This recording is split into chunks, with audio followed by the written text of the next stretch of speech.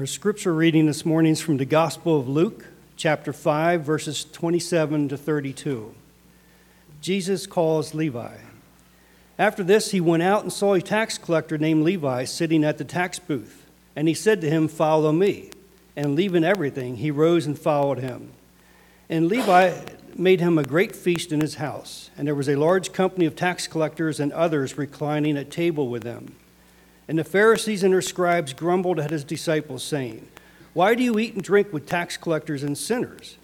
And Jesus answered them, "Those who are well have no need of a physician, but those who are sick. I have not come to call the righteous, but sinners to repentance." This is the word of the Lord.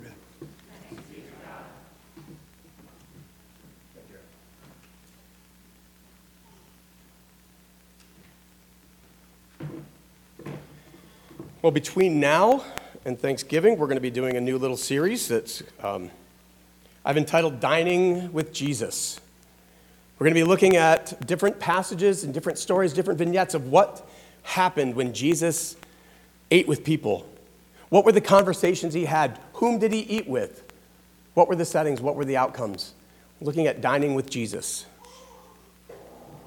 Would you pray with me?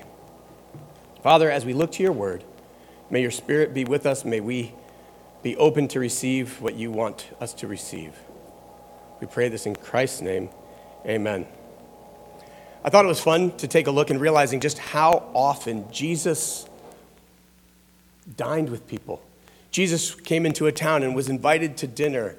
Jesus was out in the countryside and he, made dinner. How at times Jesus was at a celebration and they ran out of wine and he had to come up with something to help it out. Dining with Jesus. How often do we have our lives revolve around not just food? I don't want to make it merely about the food, but you know there's a difference between, that quick meal that you just heat up quickly and shovel in so that you have your fuel for the next few hours, versus that meal where you set it out and you have stages and phases and courses, where you have, you're not only involved with what we're eating, but where we're eating it and why we're eating it. It's a facilitation of conversation. It's a facilitation of welcome and love. Or maybe it's an opportunity to build trust or to land a deal. So many different situations come around the table. That's why I thought we should look at that for the few weeks. Who does he eat with? What are the dinner table conversations? This week we will look and see Jesus eat with a newly invited disciple, Levi or Matthew. But before we dive into this passage, I'd like to set it up so that we have a little bit of context. You see, Matthew, Levi, he was a tax collector. And Jesus was a new and unique rabbi. He was seen as a teacher. He was seen as someone who came through maybe unorthodox means, but was still someone who was of God, seen by many. Why was Jesus eating with Levi? Why did Jesus call Levi to walk with him and into his inner circle? These are the questions that I'd like us to set up. And so before we dive into the passage, I'd like to set it up by saying, think of the world in which we live today. I've had a slightly new obsession for the past few months. I almost daily watch YouTube updates from the Ukraine front lines. I don't know why, but I've just been fascinated and prayerful and just kind of watching this counteroffensive, trying to see, will the Ukrainian people liberate the lands from an occupying force? You see, that relates well to Israel under Roman Empire, or Roman rule, doesn't it? It helps put us into a context. But you see, one of the things that I've learned that when I watch these videos, one, I recognize that I'm seeing mostly from a Ukrainian perspective. So there's a bias. There's a home teamerism going on there. But I also noticed something else that I don't hold dear. You see, I don't blame the sources that I'm watching for being celebratory of their victories, but I'm a little unnerved by the ease with which they dismiss the loss of their enemy. It's so clean when I say it that way, the loss of their enemy. It's one thing if they lose a tank or two. It's another thing if they have a plane that no longer works, or if they lose a territory and have to retreat and fall back. but at what cost? I find it unnerving when in these videos someone celebrates and just callously, coldly, dismissively acknowledges that some men have died. I remember as a child when I first realized that, I was raised in the Cold War era, when I first realized that Russians had children and loved them too. Came from a song by the singer of the band The Police from Sting. And it still sticks with me to this day to remember that in this conflict, although one is an oppressing force, one is an occupying force, one started something that did not need to start. There is a right and wrong probably in this mess. Those that are sent to the front lines usually did not start it nor claim to. They're just there. It bothers me that there's a callousness towards the reality of loss of another. Now we also have another event that has consumed the airwaves, consumed our news channels, our papers, our magazines, our online sources, our news feeds. Clearly, the Israeli-Palestine news has been probably on our hearts if we have any sense of global awareness. And to be clear, what ought to be done is beyond all of our scope of our knowledge bases. And I know it's easy to want to take a side or have an opinion. But to be honest, the opinion about what ought to be done or how it ought to be done, none of us are in a place to have such an opinion, or at least maybe one that ought to be shared. But what we can all probably agree on and need to agree on is that we see suffering. We see the horrific sights that were done in great acts of evil last Sunday. And yet, we also now witness the atrocities of war on both sides, on all sides. And we hear too often the voices that dehumanize the other, justifying their inhumane treatment. You see, if we can dehumanize someone, if we can call someone an animal, we can then treat them like an animal. Well, what if they behave like an animal? Well, we are all well aware that human beings do not live up to our glorious right of being image bearers of God all that often, do we? We are aware that we do not live up to the call of who we are in Christ Jesus, or who we are even outside of Christ Jesus, but the bearers of God's image. Yet, does that absolve us from treating one another as image bearers of the mark of God? No. If anything, it calls us to overcome and look through, look under, look over, look beyond the sins of the people and see their humanity that needs to be there and needs to be rekindled and to be stoked to flourish again. We cannot fall in to the hatred, to the dehumanizing language. We cannot fall into both sidesism to justify heinous acts of evil. Or as we've heard before, if you live by the sword, you will die by the sword. And let's also be honest, we don't have to go halfway around the world to see how people dehumanize other people, do we? Right here in this country, right here in our very states. And we have several states represented as we live kind of right in this nice little hub of multiple states. But we don't have to go far, do we, to see how urban people look down on rural people, or rural people or suburban people look down on urban. We don't have to look too far to see how if you believe something different or belong to a different political party, you are no longer a fully human being, and you can have all sorts of evil things said about you. Depending on what class you're in or where you came from or what your level of education is, it's so easy to feel superior to another.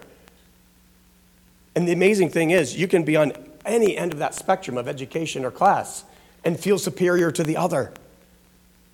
Because our minds are so clever at justifying our position against the one we do not feel connected to the one we do not see our humanity in.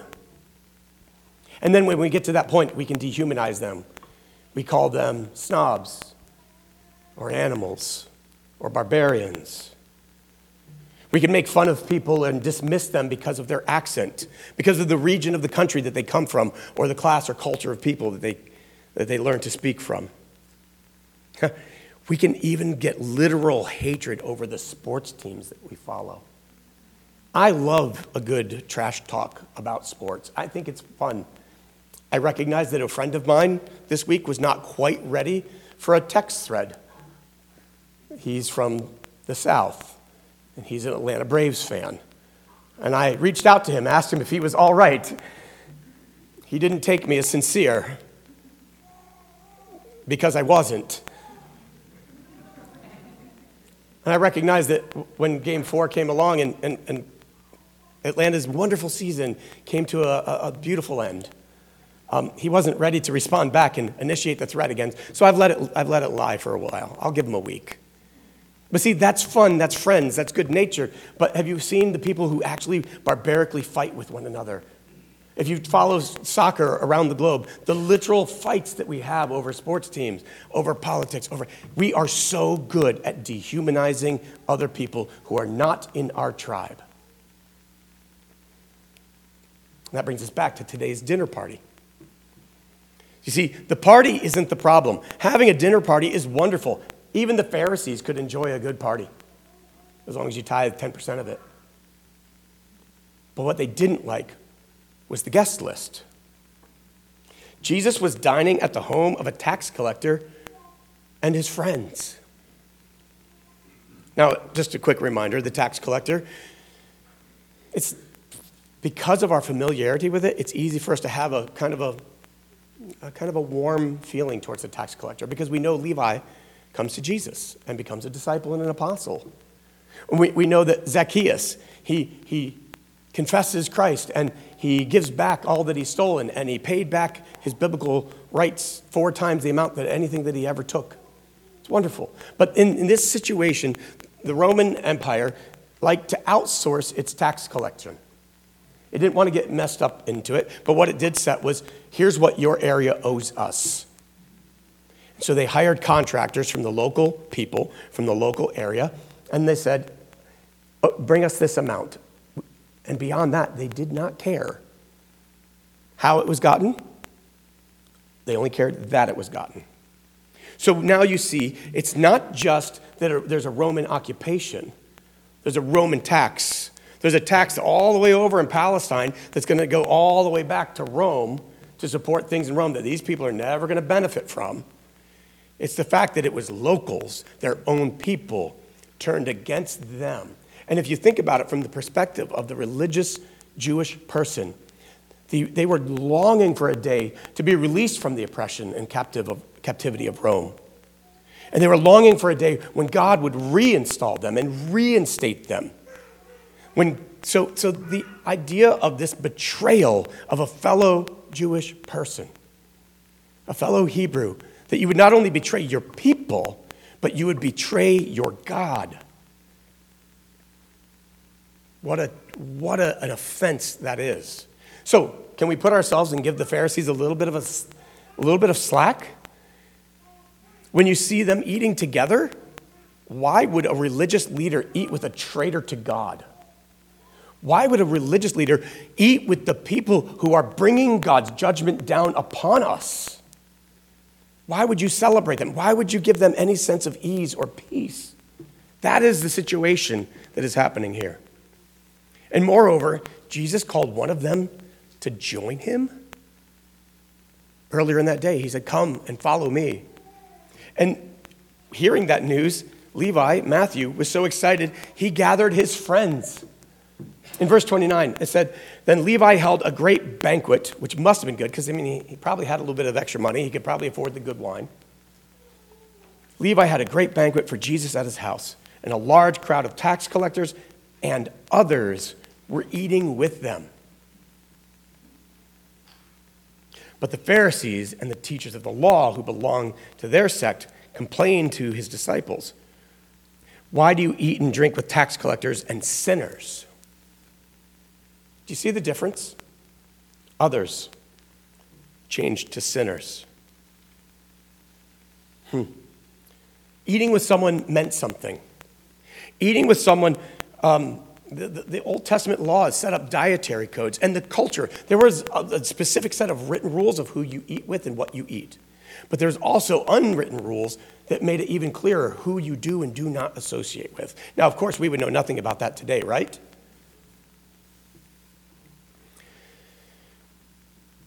Imagine if we selected an equivalent, a traitor, a God denier, one who blasphemed God but also betrayed his people. Imagine if we invited someone like that to join our vision team that we're forming. Imagine if we invited an outsider like that to serve on session as an elder in the church. How do you think that would go over? Hopefully you all would say, session, can we have a word? We have a couple questions. But this is what Jesus did when he invited Matthew to join him.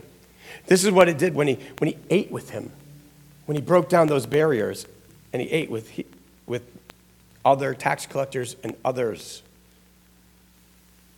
Both were written and unwritten social codes revolving around who was an other and who was a sinner, who is clean and who is unclean, who is pure, who is impure, who is in and who is out, who is the human and who is the less than human, who is the animal, who is the barbarian, who is the heathen, who is I'm going to get kind of like my grandmother here, who is the riffraff, who is us and who is them, who is worthy and who is worthless. Now, just to be clear, this does not mean that all groups and all parties are on equally moral footing. Not all who are welcome into Jesus' community are coming from an equally moral or righteous path. But you see, the difference is that the Pharisees only offered judgment. They did not offer opportunity. Jesus said, "Come and follow me." What does that mean to follow Jesus? Walk with him. Serve with him. Do what he does. See what he sees. Learn how Jesus sees people. Learn how Jesus sees his neighbor. Learn how Jesus actually noticed this widow over here in the corner that normally we walk right on by. Look how Jesus sees when he enters into a city and there's a funeral procession coming out. And there's a widow who has no husband and no sons and no one to care for her. Look how Jesus sees when he finds someone who, has lived a very impure life, who then crashes the party and pours oils, expensive oils out on his feet and his head and praises him. See, come follow Jesus is to say not just a conversion moment. It's not the flip of a light switch. It's not just now I'm in, now I'm out. It's a new path, a new journey. It's a decision to walk a new way and learn a new life and to see the foretaste and the first fruits of the kingdom of God that is promised to come. It's to learn a new way of dealing with others. It's to learn a new way with dealing with conflict. It's to learn another way of dealing with the sinners and the others and those that are on the outside. And here, an outsider was invited to the inside to learn a new way, a new path. Jesus offered welcome. Jesus offered acceptance and belonging. He offered a path for transformation. Let us look back at these global issues we talked about before. Can you imagine a day in the near future when a peace treaty is resolved and everything's just fine again between Russians and Ukrainians? It's going to be hard, isn't it? Even if a treaty is drawn and a line is set, there will not be trust between neighbors, will there? Not without a miracle of Jesus. We know that all these issues and problems that are happening in Israel and Palestine, and I think Azerbaijan and Armenia, that's another war that's about to happen. These neighbors have been fighting for centuries. These neighbors actually are brothers and sisters from the same families, just different sides of a tribe or different sides of a religious divide. We're different side of a post-colonial line drawn in the sand in the 1900s. It's amazing how deeply these offenses go. And without the transforming offer of come follow me from Jesus, we are doomed to repeat dehumanizing violence. Ukrainians and Russians, Jews and Palestinians, blacks and whites, so much hatred, so much rage. What are we to do? Now, not in this text is one thing I'm going to offer that we should do. Looking at these insurmountable issues around us, again, looking globally, we can look at these massive stories that consume our airwaves, but we don't have to look far because we can look in our own cities, our own regions, our own areas. Sometimes we can even look in our own families of who we don't even talk to. I had a diner that I used to go to, small country store in Clifton, Ohio. It was great because they had this husband and wife. They just ran this little thing. He was an excavator, but she ran the diner, and it was a little community hub. And then there were the Spracklin brothers. The Spracklin brothers were in their 60s. They were farmers, and apparently, as legend had been told, they hadn't spoken a word to each other in over 25 years. I saw them both dining in this diner all the time. As a matter of fact, the little farmhouse that I rented, one of the Spracklin brothers farmed that area. They traveled in and around the same circles and spent 25 years not talking to each other. I'm that guy. I eventually kind of snooped around, like, why? Literally nobody knew. On a cursory level, it's kind of funny. But when you actually think about the reality of it, how heartbreaking is that? That nobody even knows the offense. But whatever it was, brother lost brother in the same community. You see, we don't have to look too far to find such division, such animosity, such hatred. So I'm reminded of what N.T. Wright wrote back when COVID started. He was pressed by several different sources to give a word on what was happening. What's God's perspective of why is this pandemic coming? So when we look at these issues of deep pain, deep suffering, almost like mind-boggling cataclysmic events, and we want to know why, what's going on here. Sometimes we want to be the rationalists who we need an answer to understand why what's happening. And other times we're the romantics that just want to feel a sense of relief and feel good feelings through it. So N.T. Wright wrote this: the rationalists, including Christian rationalists, want explanations. Romanticists, they want to be given a sigh of relief. But perhaps what we need more than either is to recover the biblical tradition of lament. You see, lament is what happens when people ask why and don't get an answer. It's where we get to when we move beyond our self-centered worry about our sins and failings and look more broadly at the suffering of the world. So friends, as we look at these issues that are far bigger than we can solve, when you take a look at an issue that's so large that you almost feel powerless to participate in its solution, when you feel overwhelmed and throw your hands up and say, it is what it is, it's the way it's always been, what can we do? Too often we're tempted in these moments of overwhelming tragedy. We turn to choose a side. We choose one Spracklin brother over the other without even knowing why, because we just know them more or like them more. We choose to calling one side the other or a sinner. In this, we oversimplify complex issues. In this, we make judgments without actual knowledge. Why do we do this? I think one of the reasons is we want to release ourselves from the tension of not knowing what to do. We want to release ourselves from the tension and our actual helplessness, so we just choose a side, dehumanize the other, and we can go off thinking we have order in the world because we know who's good and we know who's bad. And then we start absolving and looking the other way on the bad that the good are doing, and we highlight every bad that the and we ignore the good that the bad are doing. Is that productive? Is that a cycle that's going to end in anywhere good or release? No, but it just makes us feel good in the moment, doesn't it? So instead, what now? What can we do? I suggest that we resist these urges. I suggest that we resist oversimplifying. I suggest that we resist making quick and definitive judgments on areas that we actually don't have the right information or expertise to make a judgment. I suggest we resist labeling them as sinners. Instead, when we find situations that are deep and difficult and painful, where there is suffering and seemingly hopelessness, don't look for an answer or don't look for a good feeling. Sit in that moment and let us lament. Go to the Psalms and learn how to lament.